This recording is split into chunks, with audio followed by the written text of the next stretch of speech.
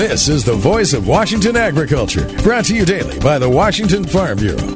From the Ag Information Network, I'm Bob Larson. There are some activists who are working to undermine the scientific fact that potatoes are a vegetable by trying to change their classification to a grain in the 2025 Dietary Guidelines. National Potato Council CEO Cam Correll says that's news to him. Well, certainly the scientists didn't know that. The horticulturalists, the botanists, all of the experts at the Department of Agriculture didn't realize that. Beth Johnson, CEO at Food Directions, isn't sure why it's even a question. I personally think it should be cut and dry. It surprises me that a scientific committee would be putting this out. I think that some of it spans around a desire to meet cultural needs. Johnson understands that some people will substitute potatoes for rice or pasta. But that's very different than saying scientifically and questioning at all whether potatoes are a vegetable. Yes, they're a vegetable. And from a scientific process standpoint, that's how they should be looked at.